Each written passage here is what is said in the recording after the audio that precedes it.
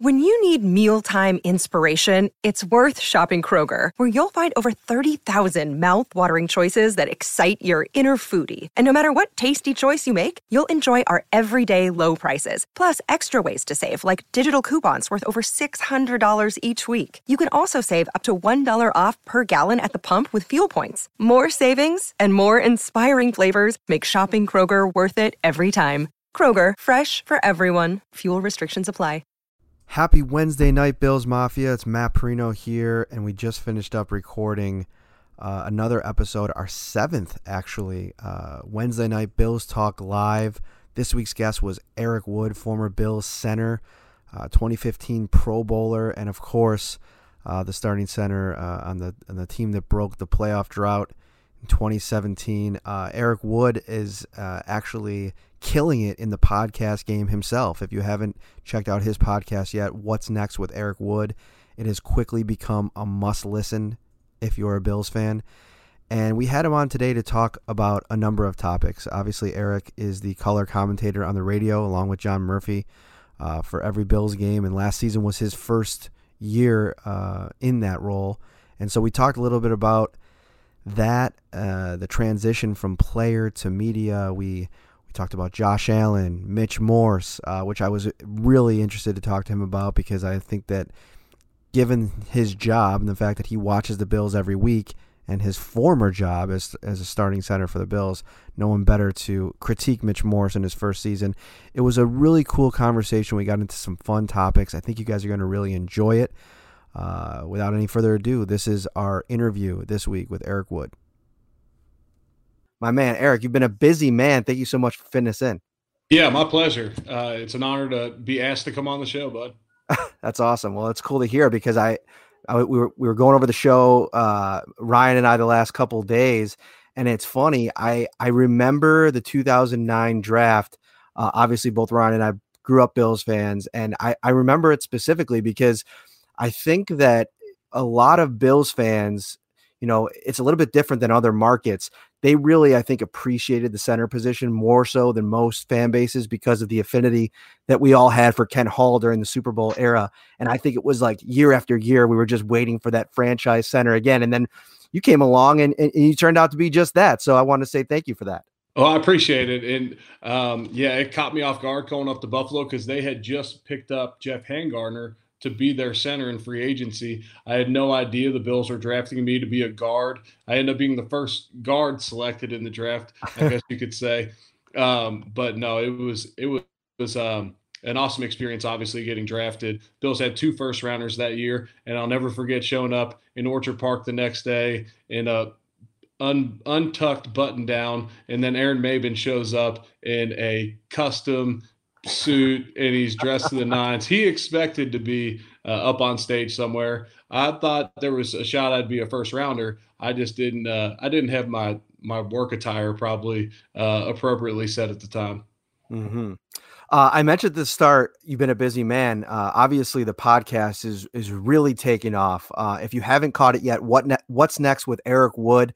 It is a great listen every time that it's out. I make sure to follow it all the time because what you're doing is allowing fans like a cool experience to not only experience what you went through during your career, but kind of going over all of these things with people that you cross paths with, former teammates, coaches.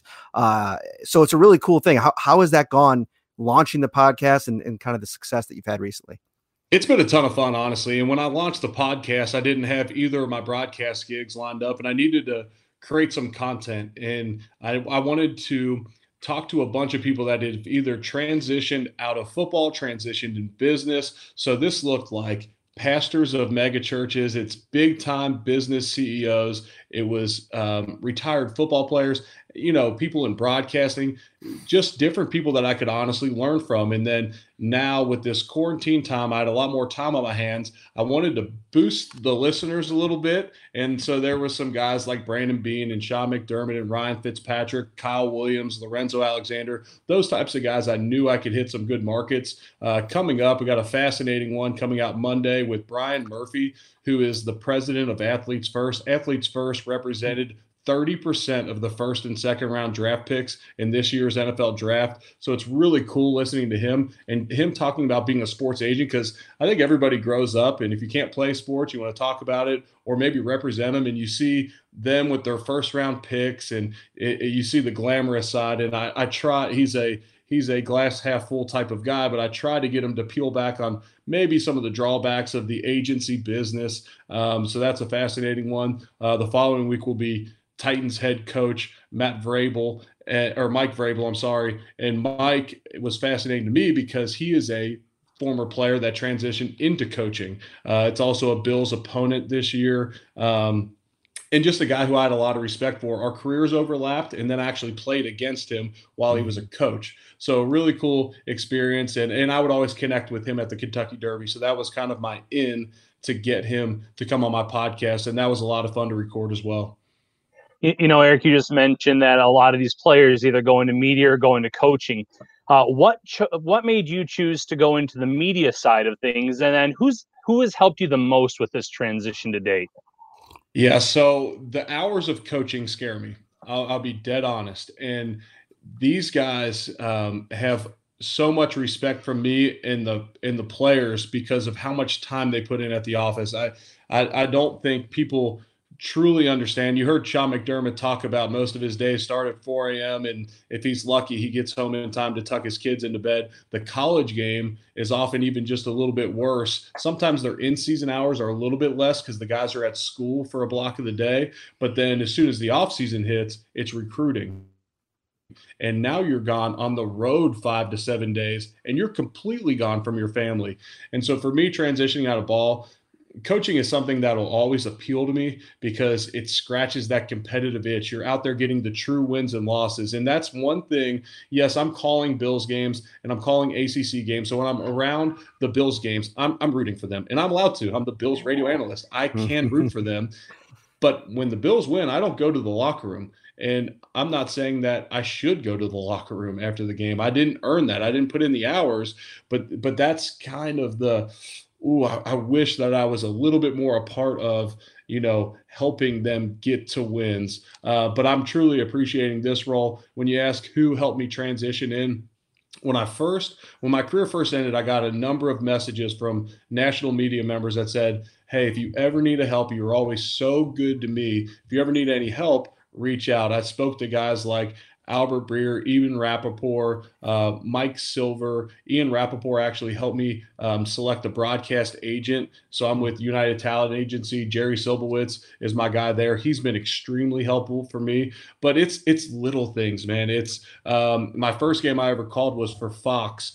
And I didn't know either team. It was Iowa State and Kansas State. And I got connected with Chris Spielman. And I said, Chris, if you weren't familiar with either team, where do you even start in a week? I got notified of my game on Monday of Thanksgiving week, and I was calling the game Saturday. So I had Thanksgiving festivities, I got to travel and all that. Where do you start? And so just little stuff like I would watch 2 TV copies for each game just so you hear the names, hear the storylines. You don't want to be repetitive. These fan bases have all watched their team, so you can't just piggyback stories that have already been said. The guys I got to call games with last year in West Durham and Roddy Jones with ACC Network were great with helping me transition to the business. And then obviously working with guys like John Murphy and Sal and getting to know Steve Tasker, guys that are in the Buffalo market, helped me out considerably as well.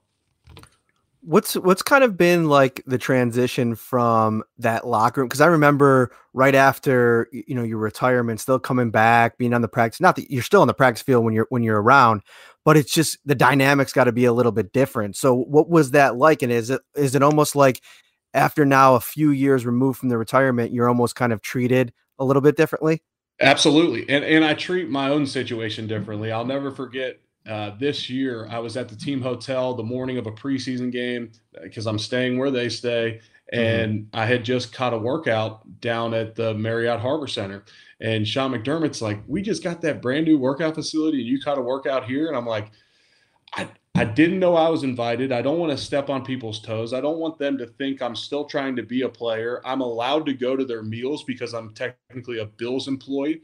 And Mm-hmm. so I'm allowed to go to their meals, but I try not to hang around the players too much. But after games, a lot of times Lee Smith invites me to dinner, or Kyle's back in town, or where I'm out with Lorenzo and the other guys are there.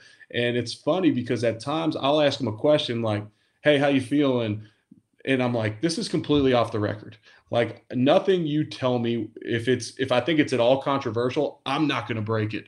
I'm not in this business. I respect the guys like Ian Rappaport and Adam Schefter that break stories. And if it's something that someone wanted me to put out there, I would gladly do it. I did that a lot in the preseason. I talked to the coaches. Hey, what are some young guys you want me to promote through the broadcast? But I'm never going to reveal injury.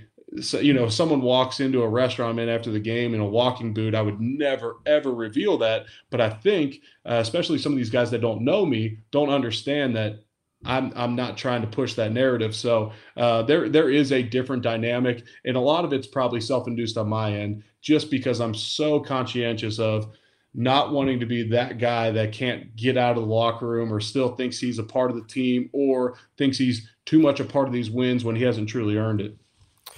How much in the room, and this is kind of a selfish question just because, I'm a beat writer and so I'm in the locker room all the time. How much is it where you guys are talking, going back to your playing days, about that dynamic between the reporter and the player? Because from our vantage point, it's kind of a weird thing. Like, so I spent 5 years in the UFC. And so I was like you, I was part of the team or the league, you know what I mean? So my relationship with fighters was very different than it is now, where I'm expected to be an unbiased, reporter. And so sometimes, we're standing in the middle of that room and, I built some nice relationships in 2 years. And I like to think of myself as a pretty friendly guy, but it is a weird dynamic where I think both sides of it kind of need something out of the other side, more so the reporter than the player.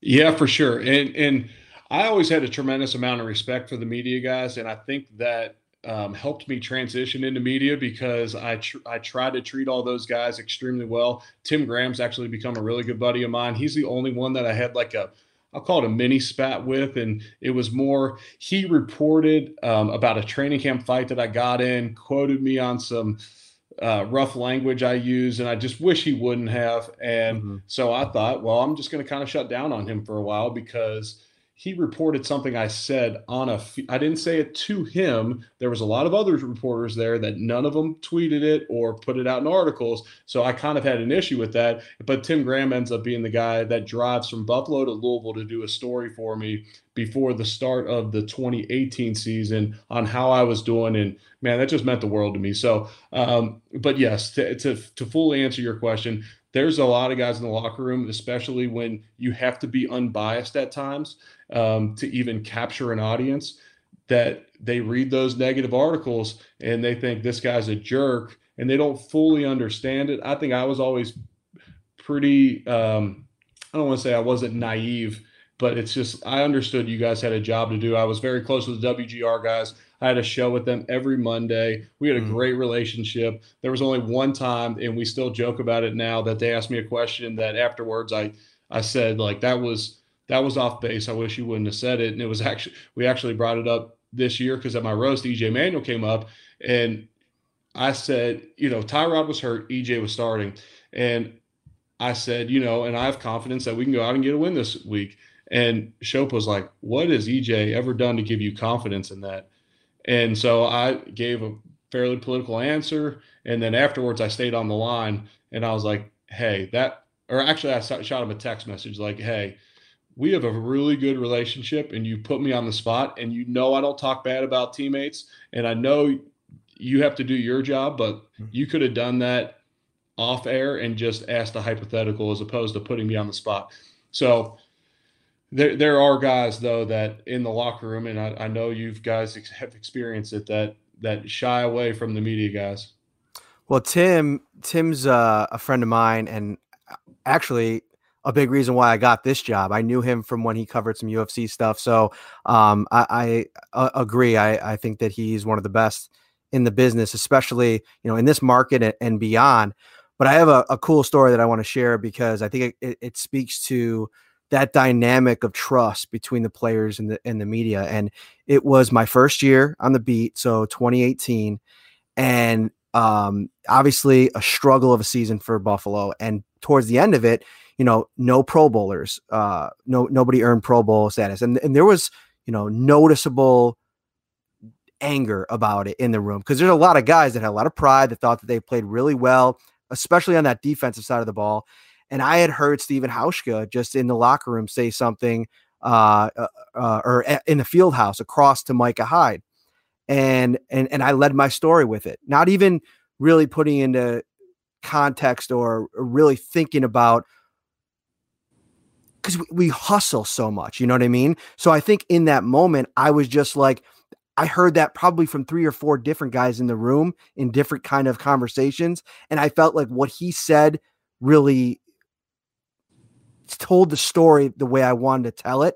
But all I had to do was walk up to him and say, "Hey, Steve, do you mind if I use that to start my thing?" But I didn't. I went with it because we're always hustling and we're writing multiple stories.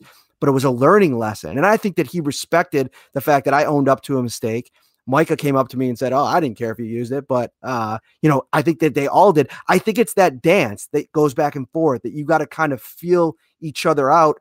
And it's a learning process, just like football is for you guys. Yeah, and definitely. And to your point, there's a lot of locker room chatter that you guys could report on. You could report on dynamics. You could report on, like a guy like Shaq Lawson, who you've been around the last couple of years. He's hilarious. He's making fun of guys constantly, doing impressions. Like, I'm sure some stuff is a little off color, especially for people that are not familiar with a locker room. And you guys could write a story about something like that, with me and Richie when we're in the locker room. Like, I'm sure you heard banter between me and Richie that, people could have said, oh, they could have gone any direction they wanted. And that's where the mutual respect level comes. It's like, hey, if we give you something, run with it. But that is where, as a player, you also have to give them something to use because you're in there to do a job. 100%. You bring up, winning and the vibe in the locker room, and it's unbelievable how, a winning culture from the top down can change the dynamic of that. Just from conversations I've had, with certain media members about what things have been like, in your era from staff to staff and, the turnover and so on and so forth. You can tell that there is legitimate buy-in right now at what's going on in Orchard Park. And I think that starts with Brandon and it starts with Sean. And, he's revered in that room. I mean, everybody I've talked to the last 2 years, whether it be a guy that's not with the team anymore or a guy that's on the roster right now, they'll run through a wall for the guy. And I heard on your recent podcast where you called him one of the best leaders that you've ever met. Why is that? How is he able to do this and create this culture? Yeah, so I would say the first the top quality I see from Sean McDermott from a leadership standpoint is how consistent he is as a person. So just structured and day-to-day approach. He's always the first one in the building. He's always catching a workout himself. He's always prepared for meetings. He always has something on point to say. He's always has his defense prepared. And when you have a guy like that is just so consistent, he's always consistent with how he treats you. He calls your wife by her first name.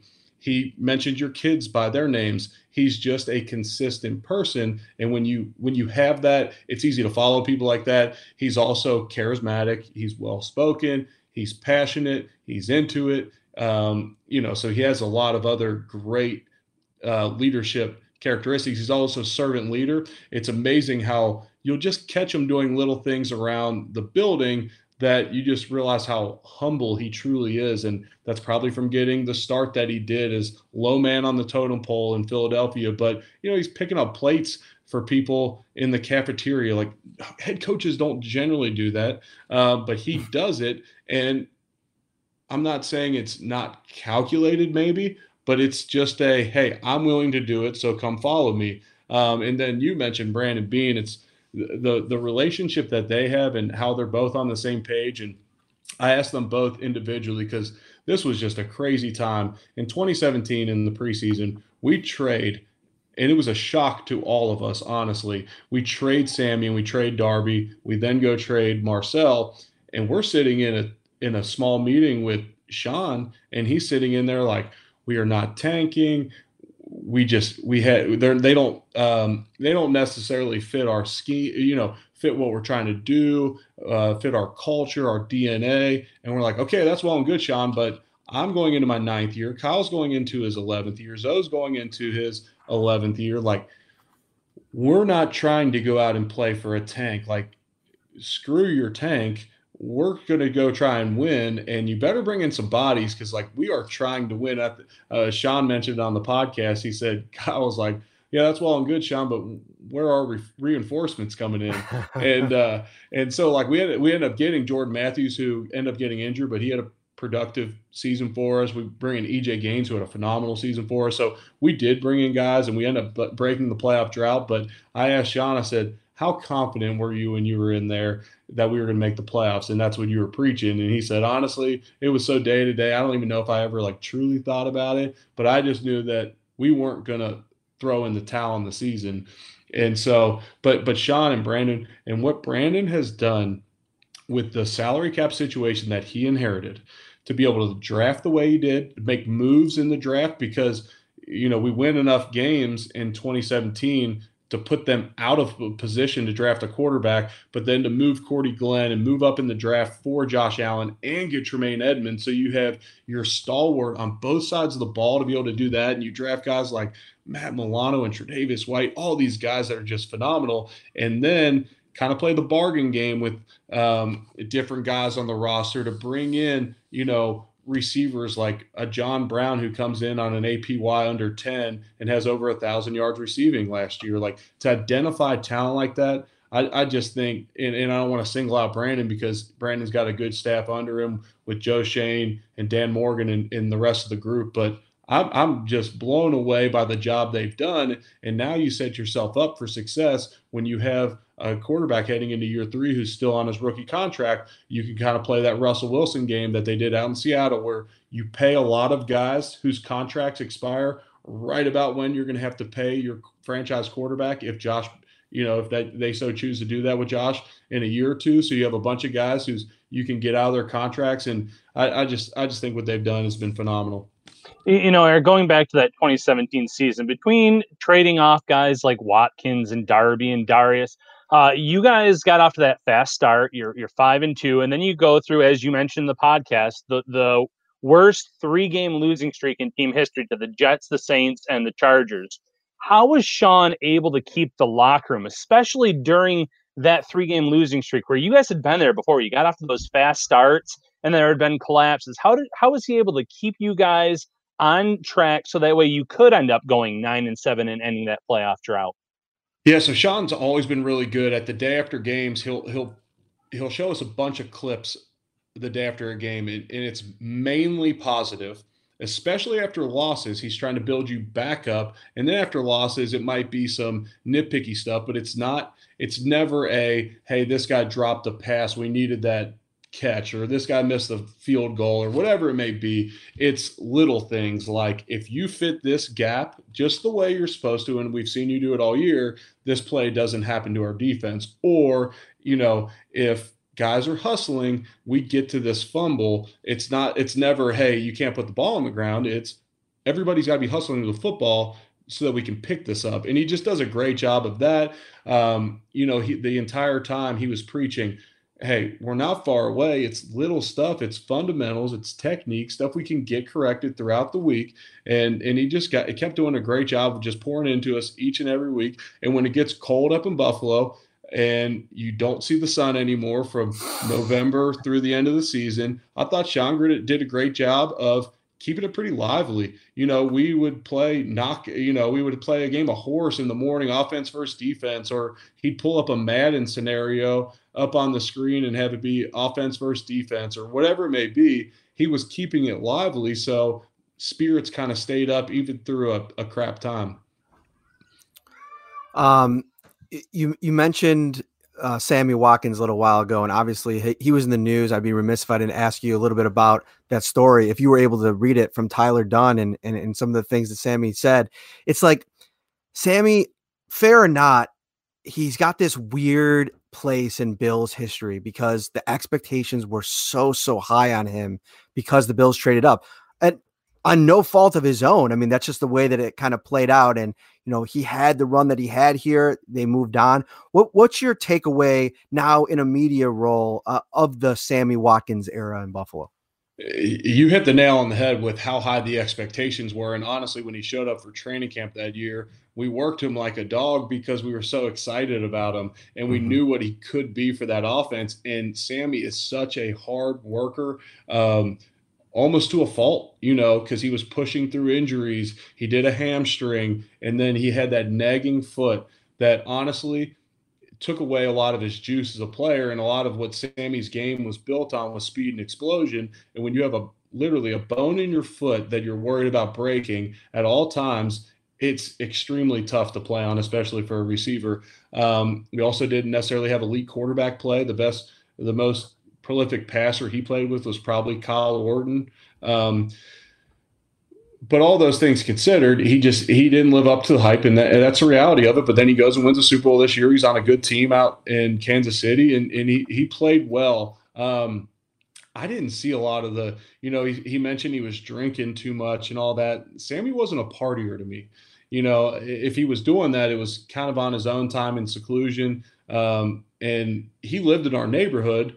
So, our neighbor, he was living there with his fiance and his daughter, and our neighborhood was a pretty family oriented neighborhood. It wasn't like some of these bigger cities where the crazy nights are extremely wild. It was like go grab some wings and a beer and watch Monday Night Football or get together at someone's house, which I thought was phenomenal and had a blast doing over the years. But I didn't see all that. And I can't really speak to it. Not that I'm doubting that it happened.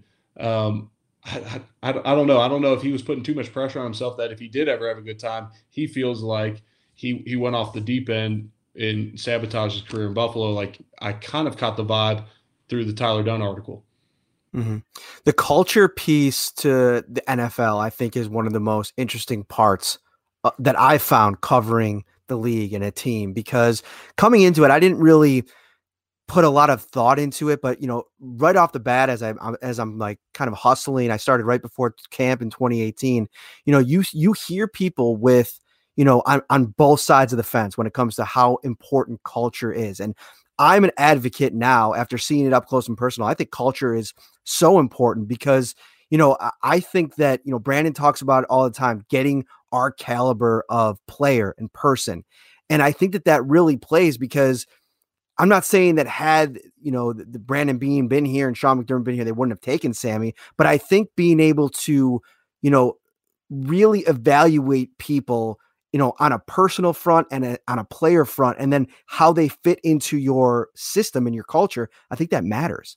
I think it does too. And I always think back to the Colts team with Chuck Pagano when he got cancer, and that wasn't that good of a football team. They had a young Andrew Luck, but they willed themselves to the playoffs in a great season that year because you had complete buy-in. Everybody was on a mission towards the same cause.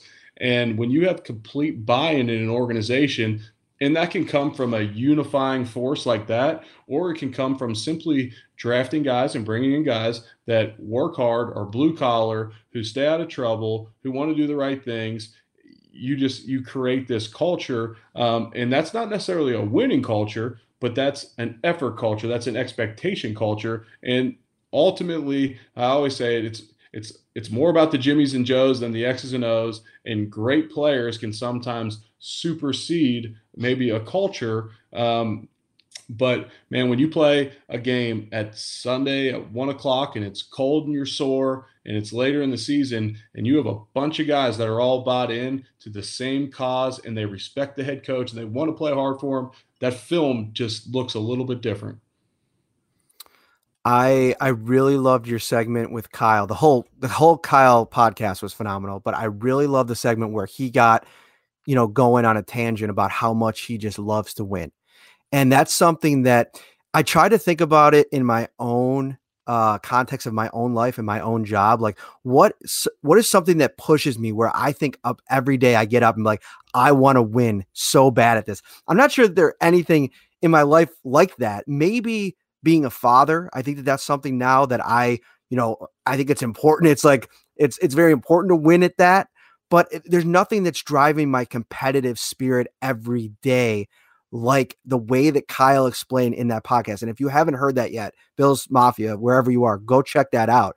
But I wanted to ask you, in the room, can you tell, and does it bother you when there's guys that maybe don't meet that minimum threshold of where you believe that competitive fire should be? Yes, 100%. And, you see it plain as day when you're playing a meaningless game at the end of December, when you're eliminated from the playoffs and you see people's approach to work that week. It's harder to see maybe in the early stages of the season when it's a little bit easier. But yes, you see it from guys, and what Sean and Brandon basically are saying is we're not bringing in guys like that. But you watch the Last Dance documentary and you see that some people have that fire in them that supersedes others. And I'm not saying we had a team full of Michael Jordan type competitors, but what Sean and Brandon want to do is bring in people that have a burning desire to win. And I talk about it all the time. One of the hardest transitions out of the NFL, to your point, Matt, was not waking up every single day knowing that I wanted to be the best center in the NFL. And that's for my family, to provide for them. That is to reward the Buffalo Bills and bring us wins. That is for personal pride and accolades, whatever that brings. But every day I did that. And even if we're on vacation, it's like, okay, well, I'm rejuvenating myself so I can push even harder on the back end. Or it might be a night out with the guys on a Monday night in the season, just knowing that I can hit the reset button and Tuesday I'm going to be so fired up to go back to work, but it's also, I wake up at, 5:30 during the season every day so that I can be so consistent in my approach every single day. And when I talk to a lot of guys that transition out, that's the rut they get into, because yes, we all want to be great husbands and dads, but there's not like a daily metric on that. You know what I mean? Like you're going to find out, like when your kids are teenagers, if they respect you or not, like how well of a job you did. And like, you want to have a joy-filled, dynamic relationship with your wife, and you're going to see the fruits of that if you put in the effort. But it's not like a graded scale. You're not hitting free agency. And so I digress through all of that to say that burning desire, that when you wake up with it, that's something that is really tough for NFL players to get past. And that's what leads them into some bad business ventures, because they say, okay, well, I'm going to go attack commercial real estate, or I'm going to go attack the restaurant industry. And unless you have a good team around you and people that know really what they're doing, you can get in some trouble. You mentioned that competitive fire in players, and one guy that seems to have that is Josh Allen. And the teammates seem to love him. They say that they would do anything for this guy. But he's kind of an interesting player where there's some people in the national media that I think haven't changed their opinion on him, even though he made big strides from year one to year two. They kind of have their own formulated opinions on him, where he's never going to hit these completion percentages or do this, and he's not a typical type of quarterback. Where do you fall on Josh Allen, especially after seeing the growth that he made from his rookie year to his through his second season? Yeah, I absolutely love the progression that he made. I always say it takes 4 seconds to make an impression and 4 years to change it. So when Josh Allen came in the league and everyone said he's a strong-armed, inaccurate quarterback, that's what the narrative became. It didn't matter last year that 90% of the way through the season he was leading the NFL in actually, I probably got this stat from your guys' podcast listening to it on my way to Bills games, but 0 to 19 yards, he had like the top rating in the NFL, but no one could wrap their mind around that. He's still so inaccurate. And last year he wasn't hitting on deep balls, which is a lot of, I don't want to say luck, but it's chemistry with receivers, it's protection holding up, it's a number of different things when you're hitting these deep balls down the field, which did come towards the end of the year. But I loved his progression from year one to year two. I thought his pocket presence was better. That may have come through a revamped, improved offensive line. I thought his pocket presence was better. I thought he made better pre-snap decisions. And the reason I say that is because the ball got out of his hands quicker. Like, he knew where he was going based upon safety rotations before the snap even happened. Some of my favorite plays I saw all year was just a quick hitch to John Brown with 10 yards off of coverage with a one hitch and rip it out there, and the Bills get 9 yards. Like, that's the kind of stuff that I was dying to see him do his rookie year, and he did last year. Now, what kind of step can he make this year, and where do we need to see him improve? And, I think some of the decision making, people call it hero ball, and that's another narrative, and that's something Josh Allen may admit, that when you come from Wyoming and everything falls on your shoulders, at times you feel like you got to do something heroic to make a play. And I think I've heard him say that, or someone else said that, and he agreed with it. But he's just got to continue to get past that. I want to see what he can do with a bona fide number one receiver in Stephon Diggs, with two other guys that can flat separate away from him. Cole Beasley and John Brown can get open, and then you add a Diggs, who is a phenomenal route runner, and I'm anxious just to see what he can do. But I absolutely love his competitiveness. I can't tell you how many text messages I got from people, and I talk about the impression deal. Well, there's a lot of people in, let's say, Louisville, Kentucky, where I live now, who didn't know a lot about Josh Allen and formed their opinion off of one game, the Thanksgiving game. All of a sudden, he's this beast athlete that can throw on the move. He's a winner. He won't be denied a first down on a QB sneak and all this. Well, maybe that's the new narrative on Josh Allen. And I'm excited to see what he can do, if he can make another jump into year 3, because we don't need him to be Tom Brady for the Bills to make a playoff run this year. Or we don't need him to be Patrick Mahomes, I guess you could say. The Bills defense is so good, and they have enough talent out there that he's just got to be consistent. One thing I'd love is your perspective on playing for different types of quarterbacks, because when you were in Buffalo, you played for some true pocket passers. You had guys that had a lack of mobility, like a Kyle Orton, and then you played with a Tyrod Taylor, a guy that could scramble and run. Josh likes to run with the ball. He throws on the run. What are the pros and cons of playing for a mobile quarterback? Because sometimes I think maybe if you have a pocket passer, you just know I have to be one-on-one with my assignment. And if I can beat this guy, the quarterback can get it out. But if he takes off too early, that could lead to some issues of their own. So what's your perspective on playing for a quarterback or playing in front of a quarterback like Josh Allen, who has that mobility, who will take off sometimes, maybe a little bit too soon from time to time? Yeah, so a guy like maybe a Kyle Orton, who I'm trying to think who was the least mobile quarterback I ever played with, and I'll say KO.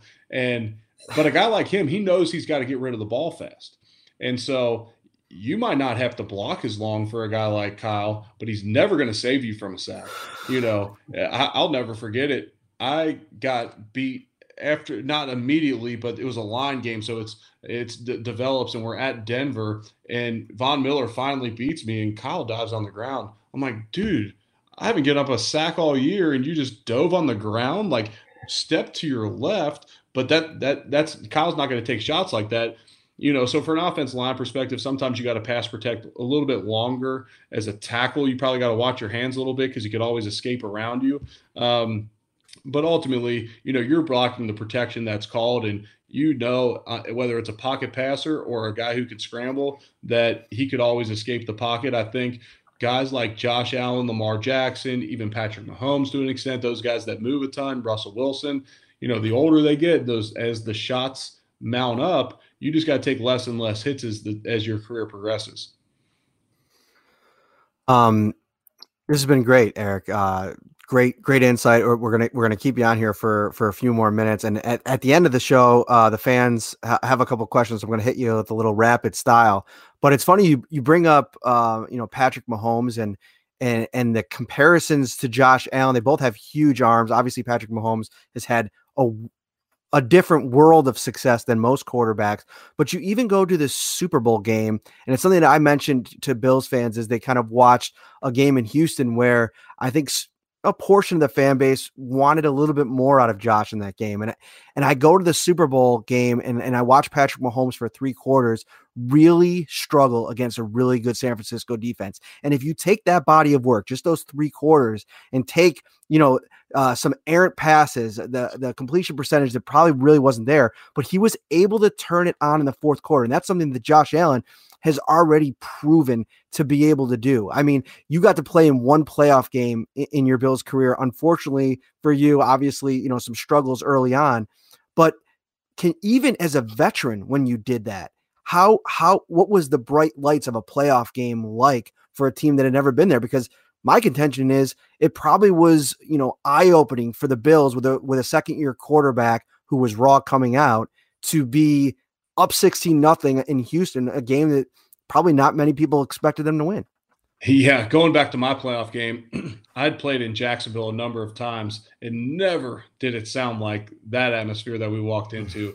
Deafening noise, a really good defense we played in that Jacksonville defense. Everything was sped up a ton, a little bit from the regular season. It kind of felt like a primetime game, maybe even a touch more intense because everyone's going so hard because, there's that carrot that's right there in the Super Bowl. But, I'm sure it was really tough for a second-year quarterback to step into that environment and never have seen it before, be on the road. And I thought Josh made some great plays, and he competed his tail off. And was he perfect? No, but that loss doesn't solely fall on him, obviously.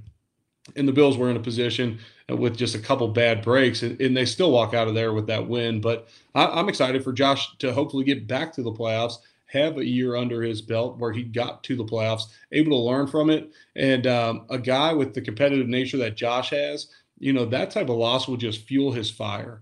And you see that he's working out with his receivers now. I'm sure using social distancing techniques, throwing the football and playing catch and all that. But, I like that he's seeking out his receivers to throw, to progress as a passer, because that's going to fuel him. One guy I really wanted to spend some time talking to you about is Mitch Morse, because as the color commentator, it's almost like perfect timing that you were in that role to watch, a pretty big piece of this offense that got brought in, a first-year center. And I wanted to get your thoughts on how he did and his importance to this offense in year one. Yeah, I thought he played great. The concussion scared me to death in the preseason that it could resurface, and I thought they made a really smart move with a veteran guy like himself. Just rest him and let him completely heal from that. And so I thought that was a smart decision. I was really impressed with him as a player. They made him the highest paid center in the league when they brought him in. So obviously he had a lot of talent, and he comes from a good offense in Kansas City. But I think when you have when you have your quarterback on his rookie contract, you can bring in a high-price center. And I think having a backup that's experienced like Matt Barkley and having an experienced center is so valuable for a guy like Josh Allen to be able to work with and learn from. And I was really impressed with Mitch Morse this year. Some of their pin and pull schemes with him out on the perimeter was awesome. I thought he was great in pass protection. I was really impressed with him. What did you think of that one big play in Houston? I think it was in overtime. It might have been late in the fourth quarter. I got to go back and watch the game again. But it was a pull. It was a design run. Josh got on the outside. It worked in the first quarter where he broke it for, I think, a 45-yard run. But that was the one where, he got dinged up. I think he might have even been concussed after that. I mean, he looked like he took a really good shot. But break down that play for me as somebody that played the position. I mean, whose fault is that there? A lot of people blame Dawson. A lot of people blame Mitch. Some people blame Josh. I mean, what was going on in that play? Yeah, there's just a lot of miscommunication that can happen out on the perimeter when you get those pin and pull schemes and you're out there in space, and that might be your guy. But, Mitch is probably thinking, if Dawson takes him, I'm going to go right off of him. I'm going to get the next guy, and there's our touchdown. There's our huge play. So there could be some miscommunication that happens. One of the best things about me calling the games right now is that I didn't play for this offense, so I don't know the ins and outs of it to an extent. They're all plays I've ran, but I don't know exactly how they're coached. So I can comment on it and give kind of a non-insider info kind of breakdown of it. So I could say, man, that was a great scheme, or it looked like he checked there, where I'm not like revealing some top secret sauce because I don't even know the ins and outs of the offense. So, and this is kind of one of those scenarios where I don't know who's truly to blame on that. It's unfortunate that it happened. I can't tell you how many times in a season that it happens where it happens right, where you kind of switch assignments on the run. But unfortunately, that gave Josh Allen a huge lick. You know, Oh, gotcha. one benefit that Josh has this year is that the offensive line is all returning. Now, mind you, they added a guy like Darrell Williams who could come in and take one of those spots. But when you were playing, how much did you benefit from having the same player on each side of you on a year-to-year basis? When you had Richie there, how much did that help you, knowing that you had someone that you knew could handle his responsibilities compared to maybe having a rookie or someone that you didn't maybe know what you were going to get out of them on a week-to-week basis? Yeah, so a lot is made of continuity up front for the offensive line, and people talk about it all the time. The offensive line's got to gel together, which does need to happen because there's so much communication that happens at the line of scrimmage to figure out who we're going to block because the defenses change week to week. You have different schemes each week. There's just so much communication that needs to happen. But ultimately, if you have tough and smart football players, and if they're good, you could kind of plug and play, which is what you saw last year when Mitch Morris missed a lot and you're kind of flipping Feliciano here and there. But when you have guys that are, and this is Brandon Beane's philosophy on bringing in offensive linemen, he wants guys that are smart, tough, available. He wants guys that'll, play through some dings. So you get guys that play all year long. And so this isn't like my personal opinion. I know Beane likes these types of guys. And those guys you can trust, and they're a whole lot easier to play with than maybe you bring in a rookie and you don't really know about him. He's not really experienced in the league, and he's not familiar with the schemes. Do you watch professional wrestling at all? Have you ever? I did growing up. Okay, so there's this character. His name's Edge, Adam Copeland. Big, like I would say maybe a decade ago. Yeah, I remember Edge. Yeah, suffered a neck injury. Said he would never wrestle again. All of a sudden, I turn on WWE Raw a couple months ago, and there's Edge. He's wrestling again. So it got me to thinking: could we see the return of Eric Wood someday down the line, or is football completely out of there? I mean, you completely changed your body in like many ways, so I can't imagine. Yeah, people. You ever get that itch? Do I get the itch? Do I want to play football again? What I would love to, yes. I didn't want my career to end. I loved playing football. I always joke that, like, I enjoyed being at the facility and working for the Bills and playing for the Bills. I would argue more than anybody. And so I loved my role with the team. That's why I never hit free agency. I re-signed my contract with the Bills after they let go of Sammy and all those guys. Like, keep that in mind. Like, I was a Bills player for life if they would have kept me around. I was the first person that Sean and Beane extended. Like, I was all about ball, but no, I'm done. And it stinks. One, I would never pass a physical again. I still get MRIs on my neck every 6 or so months, and I'm still in great danger to play football. I can live normal life, play golf, and be a dad and do all that kind of stuff. But no, I can't play football anymore. And the Bills don't need me anymore. They have a great center, and there's no role for me. Like, I'm 255 pounds. I'm not a good enough tight end for them. I'm not going to beat out any of their defensive ends, and they sure as heck don't need a 255-pound center. And I think I've heard it before, but I think in this time of quarantine, personally, I've let things kind of go a little bit. Definitely a couple extra pounds over the last 3 months. So how have you done it to kind of get your body in a place where you're really, you look good, man? I appreciate it. I walk a lot of golf courses right now. I've been doing some Peloton rides against some guys online, which has been fun to compete against them. I own a gym in Louisville that's currently shut down and opens back up next week, so I'll get back to the gym there. But for me, it's all about balance. So we went to the lake last weekend. Of course, I drank a couple too many beers and had way too much food, but then you kind of hone it in, and by midweek you're kind of back to your normal range. And so it's all about kind of ebbs and flows. Tomorrow night we're actually hosting a buffalo night at our house because Bar Bill sent me some wings. Appreciate that, Bar Bill. And so we're probably gonna have blue lights and barbell wings, and I think we're going to we need to supplement it by the amount of people I invited. We need to supplement it with some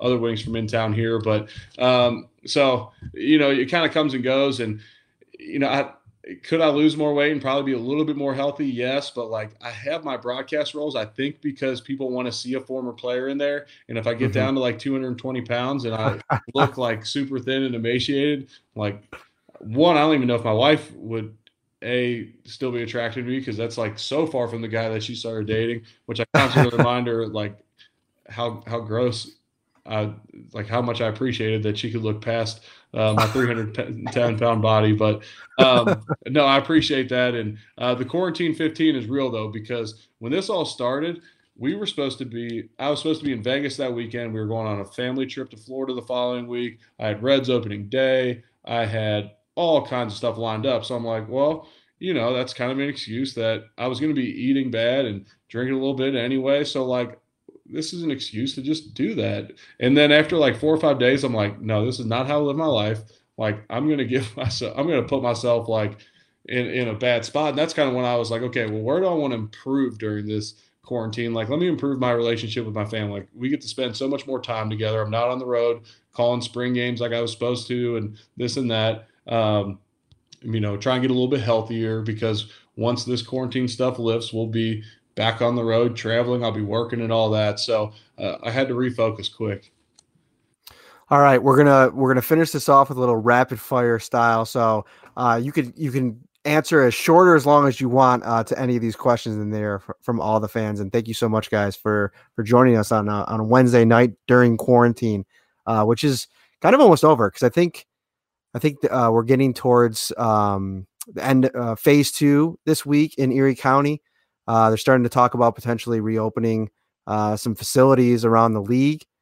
So exciting that we're hopefully getting close to the other side of this thing. But so a couple questions here. First things first, your favorite teammate of all time. I actually got asked that today by someone else as well. It's really tough. I have so many lifelong friends. If I had to choose one that I truly enjoyed probably playing with most, and a lot of that comes from the center quarterback connection, would be Ryan Fitzpatrick. Okay. Who will be, we asked Lorenzo Alexander this, so there'll be a nice comparative question. Who will be the Bills' breakout player in 2020? Wow. Man, that's a great question. They have so many guys that have like already broke out per se. Kind of an under the radar guy. I'm actually interested to see who Zoe chose. I'll take Ed Oliver and hope he's not suspended too long. Yeah, and it could be a situation where he's not even suspended until 2021, depending on how that plays out. But I like that pick just because he's a guy that when he flashed last year, I mean, he looks all the bit special that I think Brandon anticipated when they took him 9th overall. Zoe stayed on the defensive side of the ball, and he went Saran Neal, who I think is a very interesting guy, obviously standout special teams player, but somebody that potentially could impact in that big nickel role, can play some safety, can even play some outside corner. I thought he looked good on the outside when they put him out there. Yeah, and that's a valuable asset. The Bills are stockpiled in the secondary, which is such a huge asset in the league nowadays. All right. If you go into coaching, is it a safe assumption you'd want to coach offensive line? And if you could coach any position, what would they be and why? Yeah, I think realistically, I'd probably have to start offensive line just based upon my knowledge there. But if I got into coaching just the way I'm wired, I would probably want to be an offense coordinator eventually, and then maybe a head coach. Who was the toughest nose tackle in 3-4 straight up that you ever faced? Man, I didn't face a lot of 3-4 nose guards towards the end of my career. Early on, Vince Wilfork was excellent. He was so tough to move. But when I walked into the division, it was Vince Wilfork, Chris Jenkins, and Paul Soliai in Miami. 3 just stud, huge dudes. The best nose guard that I faced, like well-rounded, and I'm not talking about just stature, was Damon Harrison, who was with the Jets, went on to the Giants in Detroit. Just a really tough D tackle. Most anticipated game this year in 2020 for the Bills on the schedule. I mean, there's so many. Like, I'm looking forward to the Thursday night game. That's going to be a tough work assignment probably for me because I'll be going straight from there to an ACC game and all that. If Vegas is rolling, I have a lot of buddies that are meeting me out there, which is going to be like, okay, we got to really rein it in Saturday night when I come in for my ACC game, but then let loose after the game. Like, I think Vegas will be a ton of fun. Nashville is an awesome trip. And there's a bunch. And then finally, season prediction and AFC East. Where do the Bills finish? I got to take them first in the AFC East. You know, I think 11 wins is probably, if I had to bet on a number, I would say 11 wins. Could they get to 12, 13? Realistically, yes. Wow, 12 or 13. So Ryan will speak a little bit about this. He's got him winning 12. I went with 11 just because of the difficulty of going out west 4 times.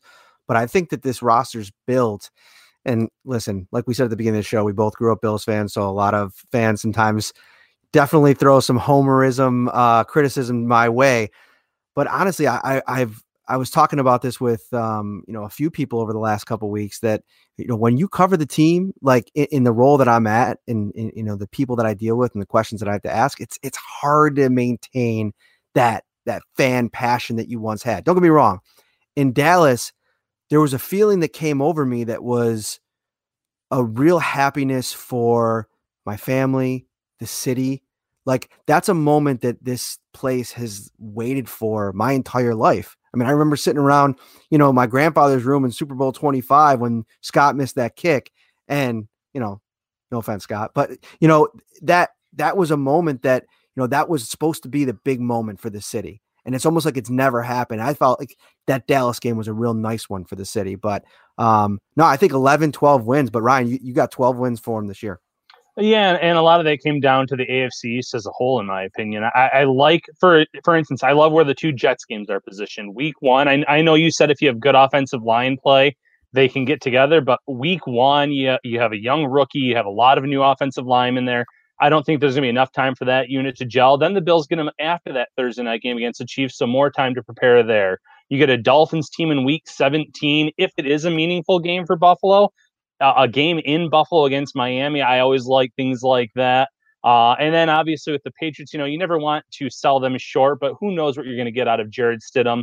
It's not even safe to assume that he can play at the level where Tom Brady was last year. And Tom Brady was still a fine quarterback. He wasn't Tom Brady of old or of his prime, but you could win with that. I just don't know what you're going to get out of that. And then there are just some other games mixed in there. Where you have a team like Seattle, where when they come in, they're not going to overlook the Bills, but they have a game against the Rams and the 49ers 1 week before the Bills game, 1 week after. So they have some tough divisional matchups. So the fact that the Bills get a little bit extra rest this year, the way the schedule broke down, I just liked it, and I saw 12 potential wins personally. Yeah, you also have 3 West Coast teams traveling east for 1:00 games in Orchard Park. That I would imagine is probably the toughest travel situation to play a game, what feels like for you 10 a.m. 100%. He is Eric Wood. Check out the What's Next with Eric Wood podcast. It is a must listen for Bills fans, football fans, and sports fans. A lot of good shows coming up. Anything else that people should be aware of that you want to shout out here? No, I appreciate the opportunity to come on with you guys. It's been a lot of fun. Like I said, I did a bunch of Syracuse games last year. And so I would drive from Syracuse to Buffalo, and I really enjoyed tuning into your guys' podcast. And I would honestly pull out my phone and take some notes because Sal and Chris Brown, who I do the roundtable with before the show, they spend all week covering the Bills. And so we do that roundtable, and during the preseason, I just felt like I need like some sources that are not them and, a little bit different takes on some stuff. And I love some of your guys like advanced stats that you guys would put out there. And so I've been a fan of your guys. So this was fun to do. That was our interview with Eric Wood, former Bills center and current color commentator on game days. Eric was generous with his time, giving us an hour tonight.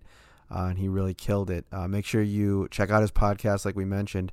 And while you're listening to this podcast, if you could subscribe, rate, and review, we'd really appreciate it as we continue to try to grow our fan base. And also a special little project that we have on the horizon. If you follow me on Twitter, Matt Perino, at Matt Perino, send me a DM if you're interested in participating. Tossing around a podcast idea, and it's going to have some fan involvement. So hit me up in my DMs if you're interested, and I'll give you some more details. As always, we appreciate your support, and we will see you next week with my second family episode. We'll drop sometime Sunday or Monday, and it's going to be with Uncle Steve this week. So brace yourselves. Have a great week, guys.